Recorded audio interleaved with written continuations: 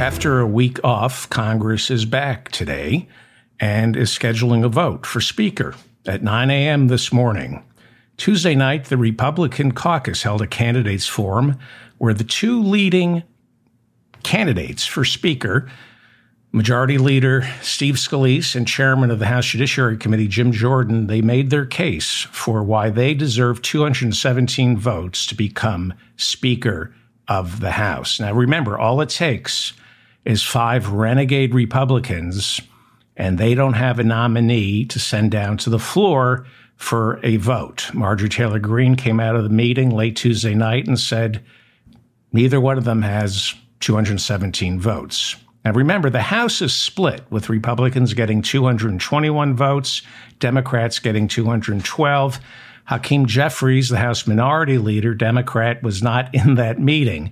So Republicans are not doing any bipartisan outreach, with many Republican members of the Problem Solvers Caucus no longer talking to Democratic members of the Problem Solvers Caucus because Democratic members of the Problem Solvers Caucus failed to come to McCarthy's rescue during last Tuesday's vote.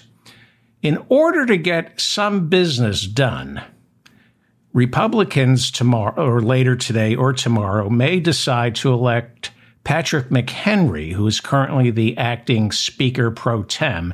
They may decide to elect him a full Speaker pro tem, which would give him some maneuverability to get to work on a budget, but he is anything but a leader.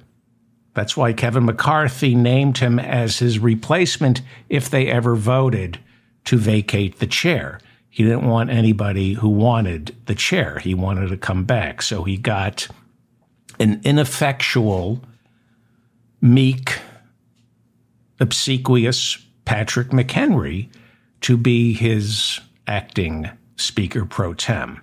So there's going to be a secret vote later today at 9 a.m. Chances are nobody's getting 217 votes. But someone will end up with a majority. It's either going to be Steve Scalise or Jim Jordan who ends up with a majority. That's not 217 votes. And remember, the Republicans have kind of made a promise that they wouldn't bring a vote for Speaker to the floor unless they knew they had 217 votes, because they don't want a repeat of what happened in January when it took 15 rounds for McCarthy to become Speaker. So somebody's going to get a majority later today. They won't get 217 votes, but Scalise or Jordan, one of them gets a majority. And the question is, would the candidate who falls short of that majority, would that candidate be willing to throw his support behind the one who got the majority? So far, neither Steve Scalise or Jim Jordan indicate that they would. But that is their way out of this. Eventually, they're going to have to go with who wins the majority of the caucus, not who has 217 votes. Divide 200 and whatever. Looming over Tuesday night's meeting of the Republican caucus was Donald Trump, who has endorsed Jim Jordan.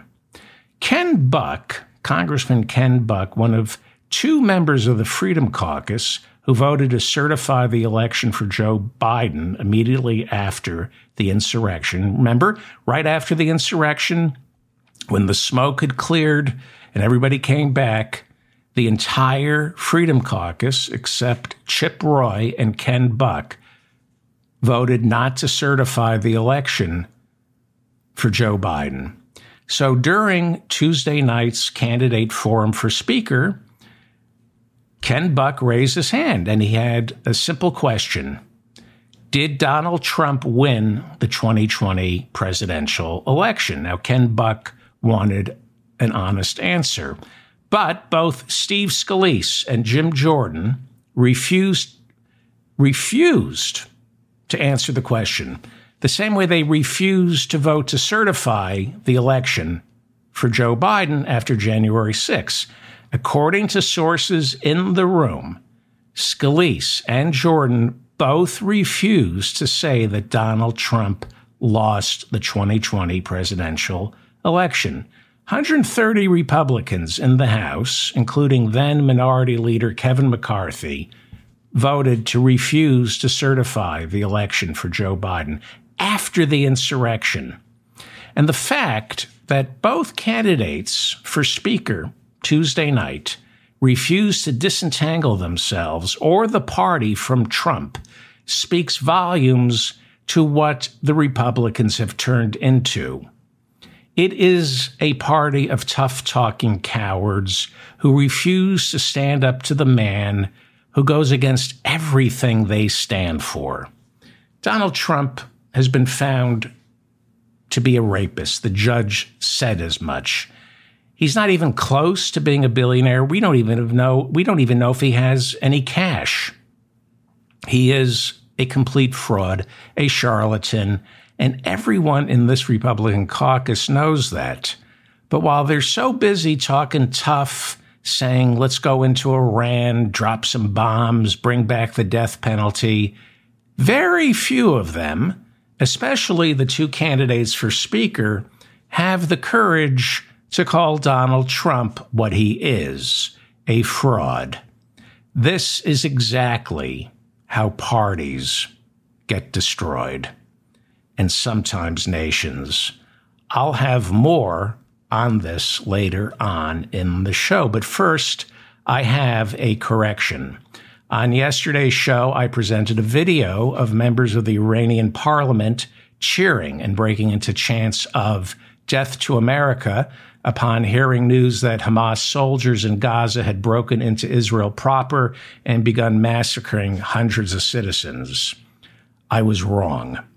The video in question is more than 3 years old and dates back to January of 2020 when Donald Trump ordered a missile strike, assassinating one of Iran's most beloved military figures, General Qasem Soleimani. For some reason, the video ended up in one of my feeds, a feed that I consider reliable, but obviously it isn't. Much like right after 9/11, there are people itching to bomb countries that had nothing to do with the tragedy at hand. Parliament, the Iranian parliament, was not screaming "Death to America" over the weekend. I apologize. I fell prey to misinformation. Republican candidates are blaming the Biden administration for freezing up nearly $6 billion, for unfreezing nearly $6 billion in frozen Iranian assets that have been kept in South Korea. The Republicans charge that releasing this money gave Iran the working capital it needed to fund Hamas's attack on Israel. But Matthew Miller, a State Department spokesperson on Tuesday, reiterated what all our intelligence agencies have confirmed, and that is, despite reporting in the Wall Street Journal, there is no evidence that the Iranian government was behind this attack. Democratic Senators John Tester of Montana and Joe Manchin of West Virginia are conservative thorns in Joe Biden's side. On Tuesday, they said they were teaming up to introduce a resolution calling on the Biden administration to refreeze Iran's $6 billion, begging the question, if Iran used that $6 billion to fund the attack on Israel, then how can you refreeze it? It's been spent. Republicans maintain that Iran funded the attack on credit, knowing they could pay for it later once the $6 billion was unfrozen. When asked if he would like to refreeze Iran's $6 billion, Senate Minority Leader Mitch McConnell stared blankly into space until his colleagues ushered him away.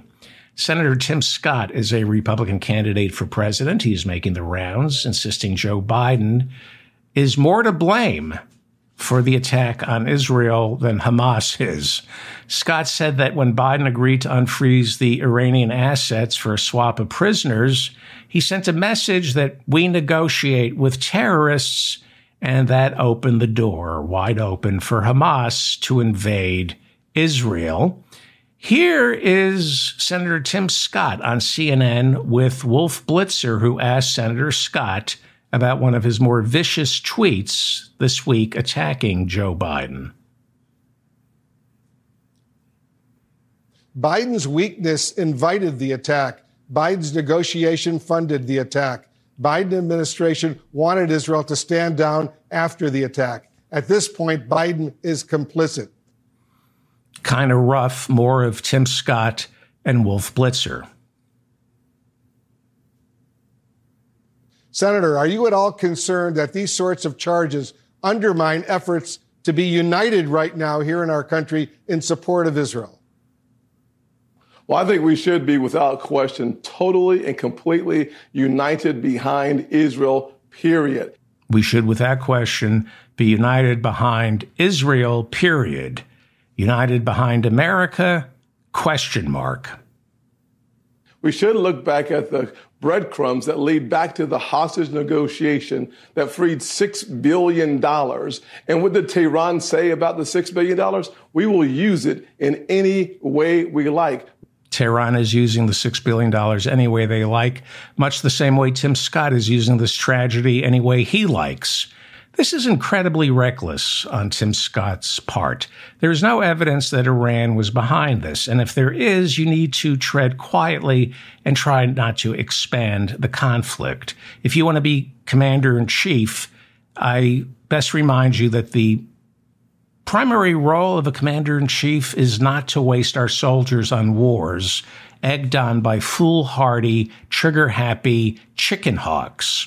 And by chicken hawks, I mean guys who never served in the military but love war, not the other kind of chicken hawk, which I'm in no way calling Tim Scott. I'm not calling Tim Scott the other kind of chicken hawk, even though he has yet to introduce us to that girlfriend he insists he has. Joe Biden went on national television Tuesday with the vice president and the secretary of state standing behind him to confirm that Hamas killed 14 Americans over the weekend in Israel. Then he described a gruesome litany of assaults against the Israeli people. Parents butchered using their bodies to try to protect their children. Stomach-turning reports of babies being killed. Entire families slain. Young people massacred while attending a musical festival to celebrate peace. Women raped, assaulted, paraded as trophies. Families hid their fear for hours and hours, desperately trying to keep their children quiet to avoid drawing attention. We need to be careful here. I choose to read about this instead of watching the pictures or the videos on television. There's been something of an insistence by some that we bear witness to all these horrors that happened and are continuing to happen in Israel. And I get that. But I worry the visuals border on terror porn and cloud our judgment. What are you glued to the television for? Are you glued for information, or are you glued to the television so you can feel something? If you're watching the news to feel something, I strongly urge you to turn it off and pick up a book. At some point, the World Trade Center towers coming down in continuous loop on our television screens might not have served the national interest. It made us fearful, angry, sad, and therefore prone to George W. Bush's craven warmongering, cloaked in faux patriotism. In times of crisis, feelings are the enemy of truth and peace. The same way you don't have to have an opinion, a hot take on everything that happens in the news, you don't always have to feel something. You need information. Information can help you weigh the facts so you can be a responsible citizen. I strongly urge you to turn your television off and read about what's going on. That's my opinion. President Biden's national security advisor, Jake Sullivan, said on Tuesday that 20 Americans who were in Israel at the time are unaccounted for. President Biden told the American people that we now know that American citizens are among those being held hostage in Gaza by Hamas. It's hard to get an exact number, but the number of hostages in total could be as low as 100, maybe as high as 150. some of whom are reportedly grandmothers and babies. Prime Minister Benjamin Netanyahu is scrambling to restore a sense of order in an Israel where many citizens now complain that the state has let them down by allowing the attack and then not responding quickly enough afterwards. Much like George W. Bush, who completely blew it on 9/11 by ignoring intelligence reports, Netanyahu is talking tough, vowing to eliminate Hamas once and for all. Defense Minister Yoav Gallant declared late Tuesday night that Israel has, quote, released all constraints as hundreds of airstrikes raze Gaza neighborhoods. 4 UN relief workers were reportedly killed in Gaza by Israeli airstrikes. Not exactly the kind of news Michael Herzog, Israel's ambassador to the United States, wanted to hear as he works the phones, urging the international community to call on Hamas to release Israeli hostages.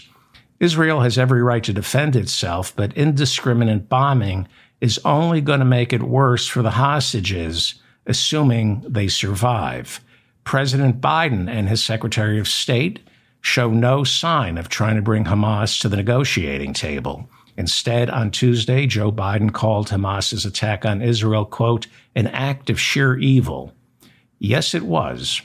But Hamas does something equally evil, and that is they hide in mosques, hospitals, ambulances, and schools.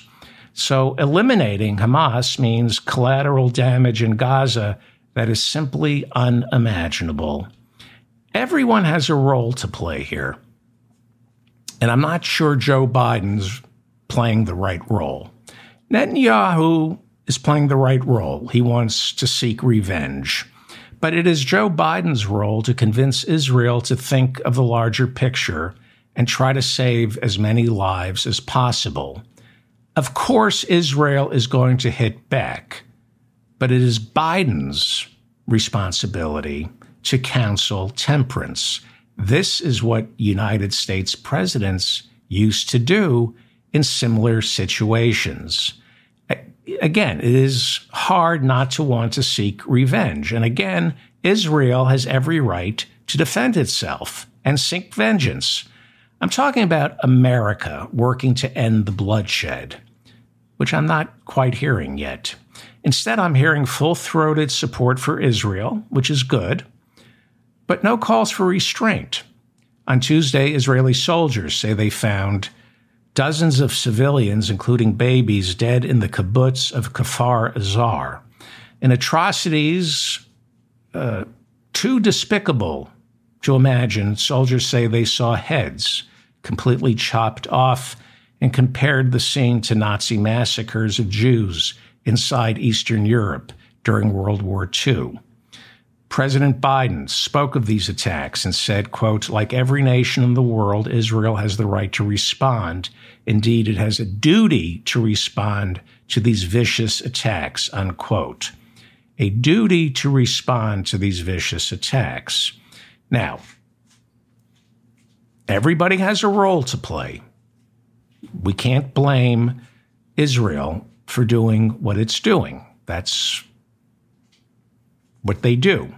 But Joe Biden is the commander-in-chief of the most powerful army in the world, the most powerful army the world has ever known. And we here in America spend more on weapons than the rest of the world combined. In 10 seconds, Joe Biden could wipe Gaza and Hamas off the planet. They could turn it into glass in seconds. Not with nuclear weapons. Our military could turn Gaza, just could pave Gaza in 10 seconds. Again, I understand why Israel has a duty to respond, but Joe Biden also has a duty to stop the killing. This won't end like World War II with Japan and Germany reduced to rubble. Gaza has already been reduced to rubble. The fighting won't end. This only seems intractable to Israel and the Palestinians because they can't see through the fire of hot rage in their eyes. That's why Joe Biden has to help. there was a time when American presidents stopped the fighting. Nixon, Carter, Clinton worked tirelessly to keep the peace, keep the dialogue going. But it all changed after 9/11, when America turned its back on the peace process in the Middle East. Israel was perceived as our global ally in the war on terror, and George W. Bush didn't believe in negotiating with terrorists. Hence, he wasn't interested in Yasser Arafat or the Palestinians. During the later years of the George W. Bush administration, elections were held inside Gaza, and Hamas won, beating out the more moderate Fatah party that still rules the West Bank. George W. Bush didn't like the fact that Hamas won an election, so he refused to recognize the results, all this while he was busy spreading democracy throughout the Middle East. Hamas is a terrorist organization. It's also a political party as well as a social services agency, just like Hezbollah in Lebanon. Netanyahu can try to wipe out Hamas, but I don't think he can do it. And if he does, some other quasi-political party / terrorist organization will take Hamas's place. Over the years, despite Netanyahu insisting he doesn't negotiate with terrorists, Israel has talked and negotiated with Hamas because Israel knows there are groups in Gaza that are even worse. So, like I said, I don't expect Israel to fix this, but America can. Obama, Trump, and Biden all had their own way of washing their hands of the situation in Israel by either giving Netanyahu whatever he wanted, like Trump, or like Biden and Obama, ignoring him. America does a lot of bad in this world. However, when you look at the Middle East, Iraq notwithstanding, it was America that brought peace between Israel and Syria. It was America that brought peace between Israel and Jordan. It was America that brought peace between Israel and Egypt. Permanent peace after decades of war. It is America that is bringing peace between Israel and Saudi Arabia. From Jimmy Carter to Bill Clinton, America has succeeded in the Middle East when we rely not on weapons, but on diplomacy. One part of this puzzle remains: the Palestinians. Again, mostly because of 9/11 and the war on terror, America has abandoned the peace effort, and the Palestinians have been abandoned as well. We've convinced ourselves we're fighting terrorists, so we ignore the Palestinians. Well, by ignoring the Palestinians for more than 20 years, we helped create more terrorism, which is what the war on terrorism accomplished. It created more terrorists. You cannot bomb your way to peace. You can't send soldiers into Gaza and have them go door to door for peace. There's only one way to get lasting peace. It's the same way America secured lasting peace between Israel and Syria, lasting peace between Israel and Jordan, lasting peace between Israel and Egypt. One way: diplomacy, and paying them billions of dollars in foreign aid not to fight. That also helps. You throw in a couple of $1 billion a year, suddenly they stop fighting. Israel's Iron Dome is been built to knock incoming missiles out of the sky, and yet the missiles are still landing. Each anti-ballistic missile from Iron Dome costs about $40,000, and there's simply no way the Israelis can shoot down the thousands of tiny rockets fired from Gaza. Israel says it's running low on munitions, for Iron Dome. And on Tuesday, Biden promised to replenish their stockpile immediately.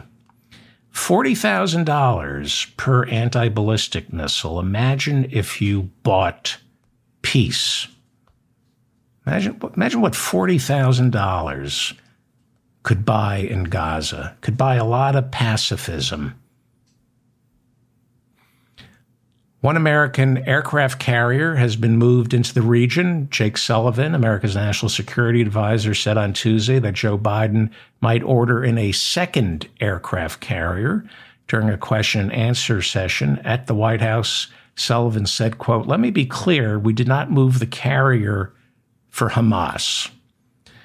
Gaza's population of nearly 2.5 million has been living under a 16-year blockade where both Israel and Egypt control the flow of food, fuel, water, and electricity. Somehow, weapons and missiles found their way in. Egypt, which has drawn much closer to Israel in the past several decades after years of war, assured Israel on Monday that they were not assisting Hamas in the flow of weapons into Gaza. Secretary of State Anthony Blinken is in the air today and is expected to arrive in Israel on Thursday. Senate Majority Leader Chuck Schumer was leading a delegation of lawmakers on a tour of China when fighting broke out in Israel.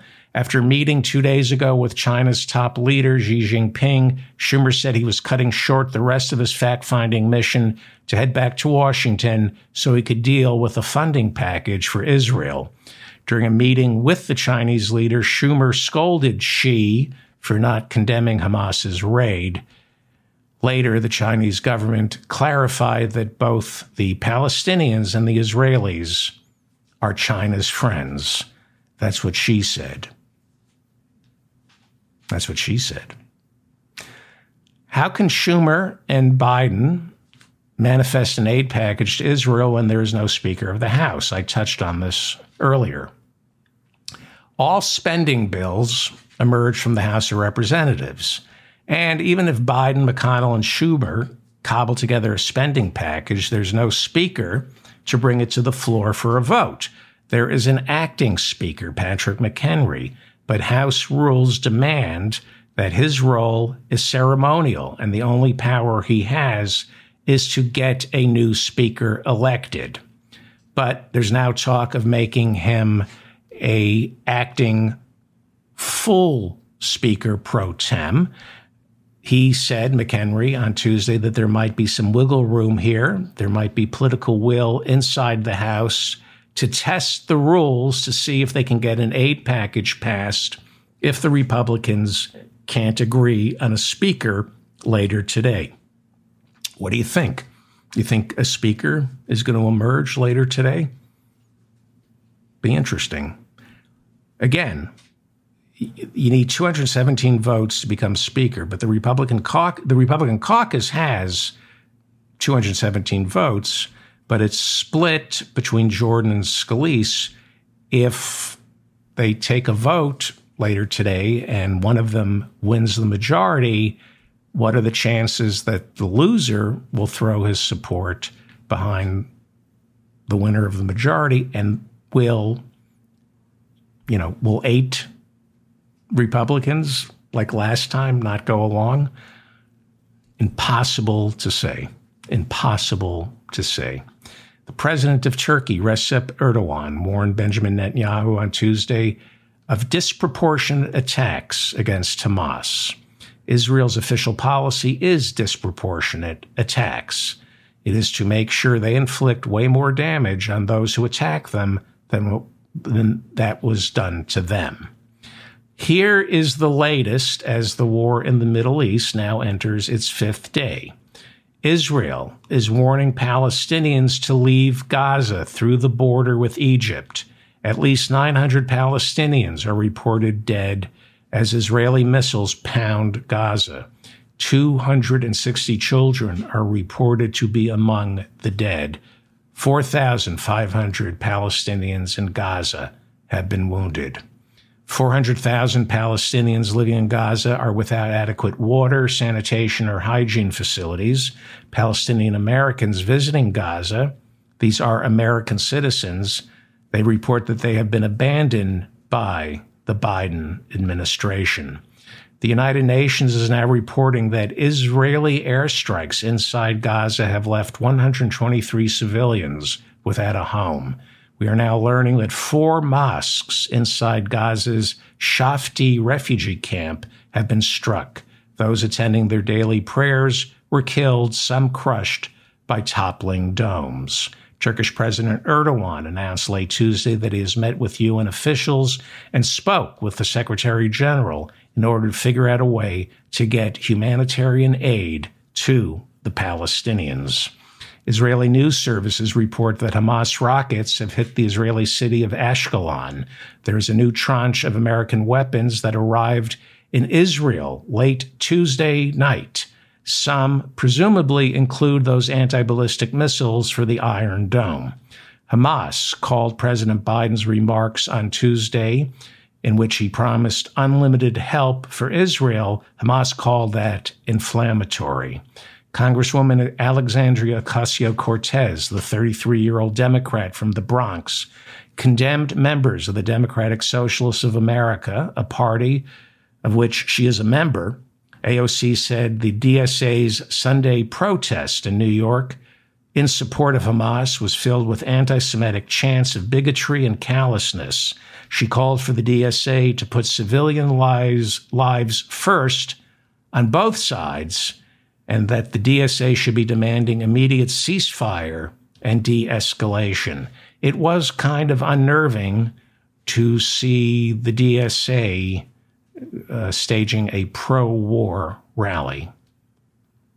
This is the mop-up for October 11th, 2023. I'm David Feldman. Please like this episode so I remain in your feed. Leave a comment to let me know what you think, or if you have a correction. Subscribe to my channel and my newsletter. Again, we do not have a Speaker of the House. We may have one later today. Republican Chairman of the House Foreign Affairs Committee Michael McCaul issued this warning on Tuesday. The world is watching. They're seeing a dysfunctional democracy. This is what the Ayatollah wants. Iran is what Chairman Xi, when he talks about to President Tsai of Taiwan, that democracy doesn't work. And we need to prove them wrong. And we need to get a speaker by Wednesday. Congressman Nancy Mace is making enemies within the Republican caucus for turning her back on Kevin McCarthy and joining Matt Gaetz in voting to fire McCarthy last Tuesday. Mace says she is taking a lot of abuse within the party for betraying the ex-speaker, and she says the abuse is tinged with sexism. Gee, you think? You're a Republican. Of course it's tinged with sexism. You're lucky that's all it is with the Republican Party. So to combat the sexism and to draw attention to herself, Mace walked around the Capitol Tuesday wearing the Scarlet Letter, an A, which in Nathaniel Hawthorne's book stood for adultery, but I'm going to assume in Nancy Mace's book it stands for a-hole. I'm wearing the Scarlet Letter after the week that I just had last week, being a woman up here and being demonized for my vote and for my voice. I'm here to let the rest of the world know and the country know I'm on the side of the people. I'm not on the side of the establishment, and I'm going to do the right thing every single time, no matter the consequences, because I don't answer to anybody in D.C. I don't answer to anyone in Washington. I only answer to the people. Thank you. She only answers to the people unless the people want their student loans forgiven or the people don't want to have to work for food stamps, in which case she only answers to the people who have a lot of money and don't want to pay taxes. You don't answer to the people. But thanks for making this all about you, Nancy Mace. Ukraine, Israel, the eviction crisis, but let's all watch you in a Scarlet Letter A t-shirt because your feelings have been hurt. As I said earlier, Tuesday evening, Republican members of the House met behind closed doors and listened to Louisiana Congressman Majority Leader Steve Scalise and Chairman of the House Judiciary Committee Jim Jordan, who failed his bar exam. They listened as the two of them made their case for Speaker. Former Speaker Kevin McCarthy was in attendance. Now, the day before, on Monday, he held a 30-minute press conference outlining his 5-point plan to solve the Middle East, because apparently solving the Middle East is easier than fixing the Republican caucus. McCarthy on Monday said he was open to becoming Speaker again, but on Tuesday evening, he saw how flat that press conference landed with the Republican caucus and told fellow members, please don't nominate me, to which they said, not a problem. But who knows? Scalise and Jordan have a lot of baggage, and it'll be interesting to see if they can elect a Speaker today. Remember Matt Gaetz? He's the guy who caused all this. Before entering Tuesday evening's big caucus with the Republicans, Gaetz said he too is open. He's open to Scalise or Jordan to becoming Speaker, but he didn't endorse either one because they probably asked him not to, right? They don't need his kiss of death.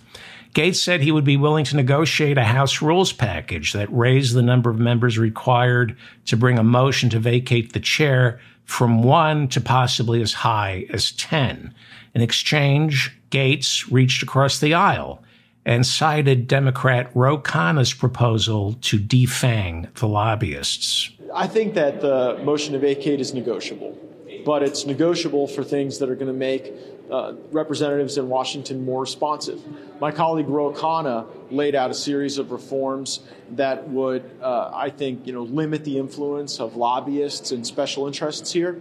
And so I would be willing to limit my own influence, my own ability to bring a motion to vacate by myself, if it meant at the same time we could reduce the influence of some of the most corrupt enterprises that I think have strangled our nation.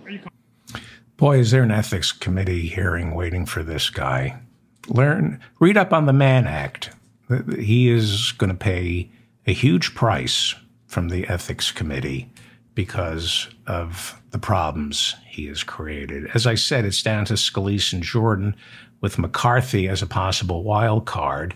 Steve Scalise said he's confident the caucus will have a new speaker by the end of today. And it all starts at 9 a.m. Wednesday.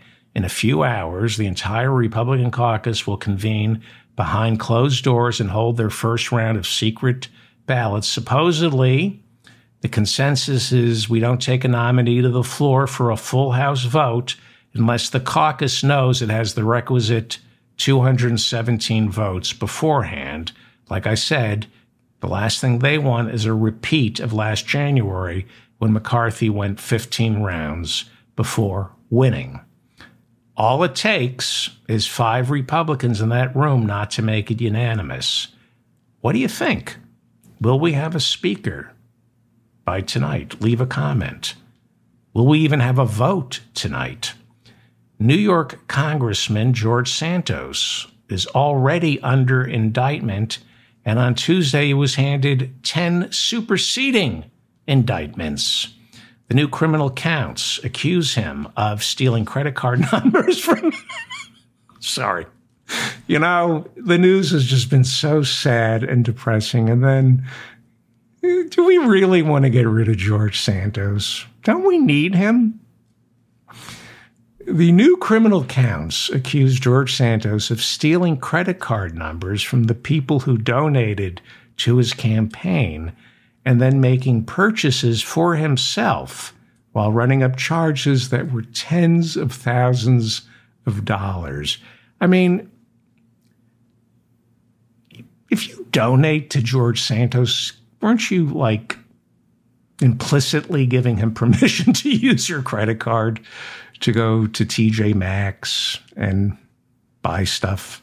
I don't know. Santos already faces criminal charges for embezzling from his campaign. Yeah, but it's been fun. We're going to miss him.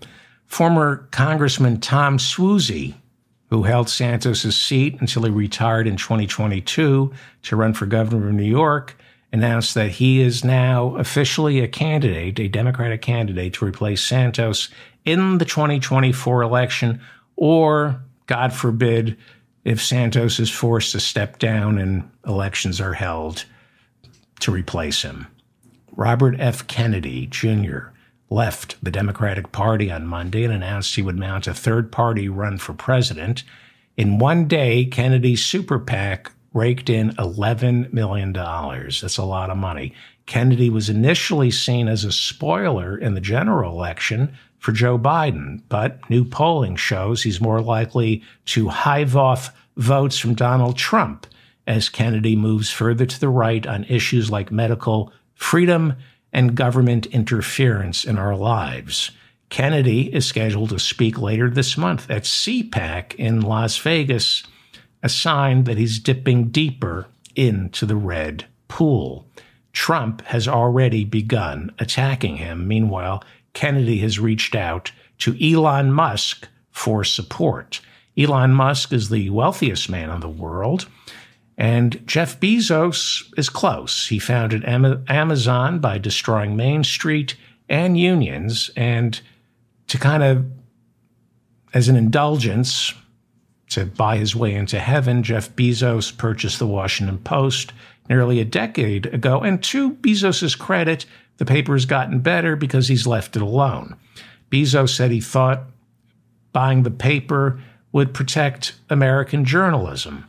And with an unlimited checking account, we were all led to believe money was no object. But on Tuesday, the Washington Post announced another round of cutbacks. This is not the first time there have been cutbacks at the Washington Post under Bezos' ownership. 240 jobs at the Washington Post will be slashed. Not all of them are in the newsroom. This is going on as newspapers around the country shutter and journalists find it increasingly difficult to earn a steady paycheck, which is exactly what oligarchs like Jeff Bezos and Elon Musk want. Some of you might remember Don Blankenship, who was a coal executive. He was convicted of a misdemeanor after a tragic mine explosion took place under his leadership. He is not a felon. It looked like he was going to be a felon, but the jury ruled differently. When he ran for Senate in West Virginia, his slogan was, "I'm not a felon." When he ran for Senate in West Virginia, several news organizations referred to him as a felon, and after he lost the election, he sued those news organizations for libel because he said, "I'm not a felon. I was convicted of a misdemeanor." Didn't people die? Well, let's... Anyway. So he sued several news organizations because they referred to him as a felon. He sued them for libel. A lower court threw the case out. They ruled against him. They said the news organizations did not intend malice when they referred to him as a felon. And he appealed his case to the Supreme Court, which on Tuesday refused to take it. They upheld the lower court ruling. In a concurring opinion, Justice Clarence Thomas said Blankenship's case did not reach the level of libel. But then Clarence Thomas said he was willing to go on a fishing expedition for a case that would overturn New York Times versus Sullivan, which for decades has served as an almost blanket protection for the American press, where reporters can write the news without fear of getting sued for libel. Judge Thomas, much like Donald Trump, wants to make it easier to sue news organizations for false statements, for mistakes. On Tuesday, Thomas wrote that New York Times versus Sullivan allows media organizations and public interest groups to cast false aspersions on public figures with near impunity, like ProPublica reporting about your hundreds of thousands of dollars in free vacations. See, people like Thomas or Donald Trump are all in on freedom of speech when it comes to saying bad things about the LGBTQ community or black people, Arabs. But when it comes to journalists, they're all in on the cancel culture. Don't be surprised if Donald Trump sues Forbes magazine for leaving him out of their annual list of the 400 richest people. Trump on Tuesday insisted he belonged on the list and accused the magazine of conspiring with, quote, the racist New York State Attorney General, Letitia James. Letitia James's civil suit against Donald Trump entered its second week on Tuesday. Trump has already lost most of this case after the judge 2 weeks ago ruled from the bench that Donald Trump inflated the value of his properties by hundreds of millions of dollars in order to secure loans from banks. The judge, therefore, found him guilty of fraud and ordered Trump to surrender his business license and place all his New York shell companies into receivership so they could be dissolved. The judge ordered Trump to turn over his properties by this week. But then he granted Trump a waiver on Friday, saying that Trump is going to appeal this decision, so it's better for the appeals court to force his companies into receivership. On Tuesday, Trump's former chief financial officer, Alan Weisselberg, he was working for Trump, I think, a year ago, finally left because he had to go to prison. Alan Weisselberg, Trump's former chief financial officer, took the stand and admitted that over the years he authorized financial documents that listed Trump Tower by as much as 3 times what it was worth. Weisselberg testified that Trump was aware he was doing this, but couldn't quite remember if Trump signed off on the final documents. Weisselberg served 100 days at Rikers Island this year for tax fraud. During testimony, he said since he was released from Rikers, he suffers from insomnia and has been prescribed Valium by his psychiatrist, a psychiatrist he just started to see. It's too bad he didn't see that shrink decades ago before deciding to work for Fred Trump and his idiot son.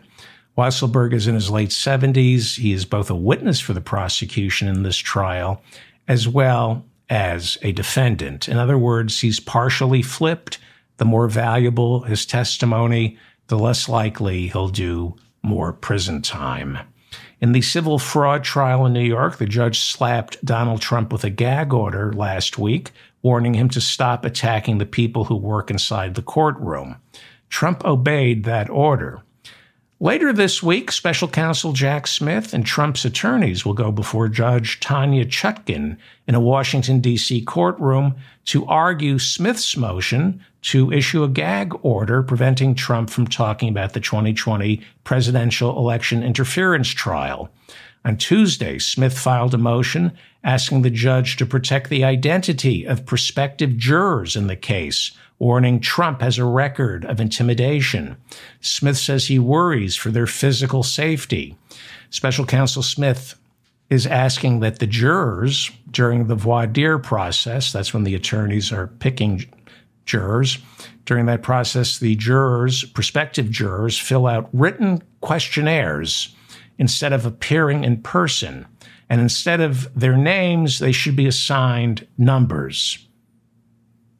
This level of intimidation, unprecedented. Smith also filed a motion wanting to know if Trump's attorneys are going to mount an advice of counsel defense. It's called an advice of counsel defense. I'll explain what that is. Smith has reason to believe that Donald Trump is going to claim that everything he did to interfere with the 2020 presidential election was because he was given faulty advice by his attorneys, Rudy Giuliani, John Eastman, Kenneth Chesebro, Jenna Ellis, and Sidney Powell. Smith, in Tuesday's motion, said that 25 key witnesses in his case have refused to testify, claiming attorney-client privilege. In other words, someone like Rudy can try to claim that what he saw and what he heard is privileged because Donald Trump was his client. But if Trump mounts the bad lawyering defense, then those 25 witnesses who refuse to testify will not be able to claim attorney-client privilege because what they told Trump is germane to his defense. On Tuesday, Fani Willis, the Fulton County District Attorney, trying Trump and 18 other co-defendants in a racketeering case surrounding their effort to reverse the 2020 presidential election results in Georgia, she filed a motion early Tuesday asking that Alex Jones, the host of InfoWars, and the chair of the Republican National Committee, Ronna McDaniel, be forced to testify in the trial of Kenneth Chesebro and Sidney Powell, which starts on the 23rd of this month. Chesebro and Powell are two of Trump's lawyers and are co-defendants in the RICO trial.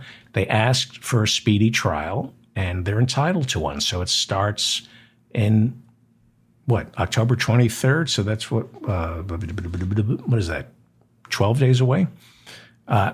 Alex Jones said there was no way he would testify in this case, but late Tuesday, Scott McAfee, the presiding judge in the case, granted the request and has ordered Ronna McDaniels and Alex Jones to testify. In his ruling, Judge McAfee said Alex Jones was a material witness since Kenneth Chesebro accompanied Jones as Jones whipped up the mob on January 6 outside the Capitol. He also ruled that Ronna McDaniel, as chair of the Republican National Committee, was familiar with the memos written by Chesebro outlining the phony elector scheme. According to the January 6 report, Ronna McDaniel, she's still the head of the Republican National Committee, assisted Trump and his lawyers in finding phony electors in several swing states. On Tuesday, Fani Willis also challenged Kenneth Chesebro's motion to throw out as evidence his memos outlining the phony elector scheme. Chesebro claimed they were protected by attorney-client privilege. Last week, Chesebro's attorneys filed a motion to suppress the emails claiming the government didn't use a proper warrant when they seized them from his email account. Kenneth Chesebro does not want his memos entered into evidence. Since we're in Atlanta, police officer Corinne Kimbrough was fired on Tuesday for tasing a 62-year-old black church deacon who later died. Johnny Holman died last August after the cop arrived on the scene of a minor fender bender and tased him to death. Olivia Troy, who served as Vice President Mike Pence's Homeland Security advisor, told ABC on Tuesday that Donald Trump privately ridiculed his supporters. Troy said Trump would make fun of the people who showed up at his rallies. He would make fun of them for donating to his campaign or purchasing any of the products his idiot children were selling. Troy also said that Peter Navarro, Trump's economic advisor, found guilty of contempt of Congress last month.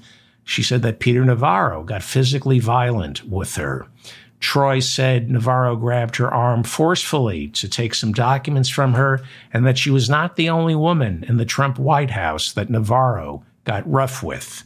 She said, quote, "He has the violence in him." Troy added that whenever Navarro disagreed angrily with a woman staffer, he often found a way to call her a prostitute. What are these, like 5-year-olds?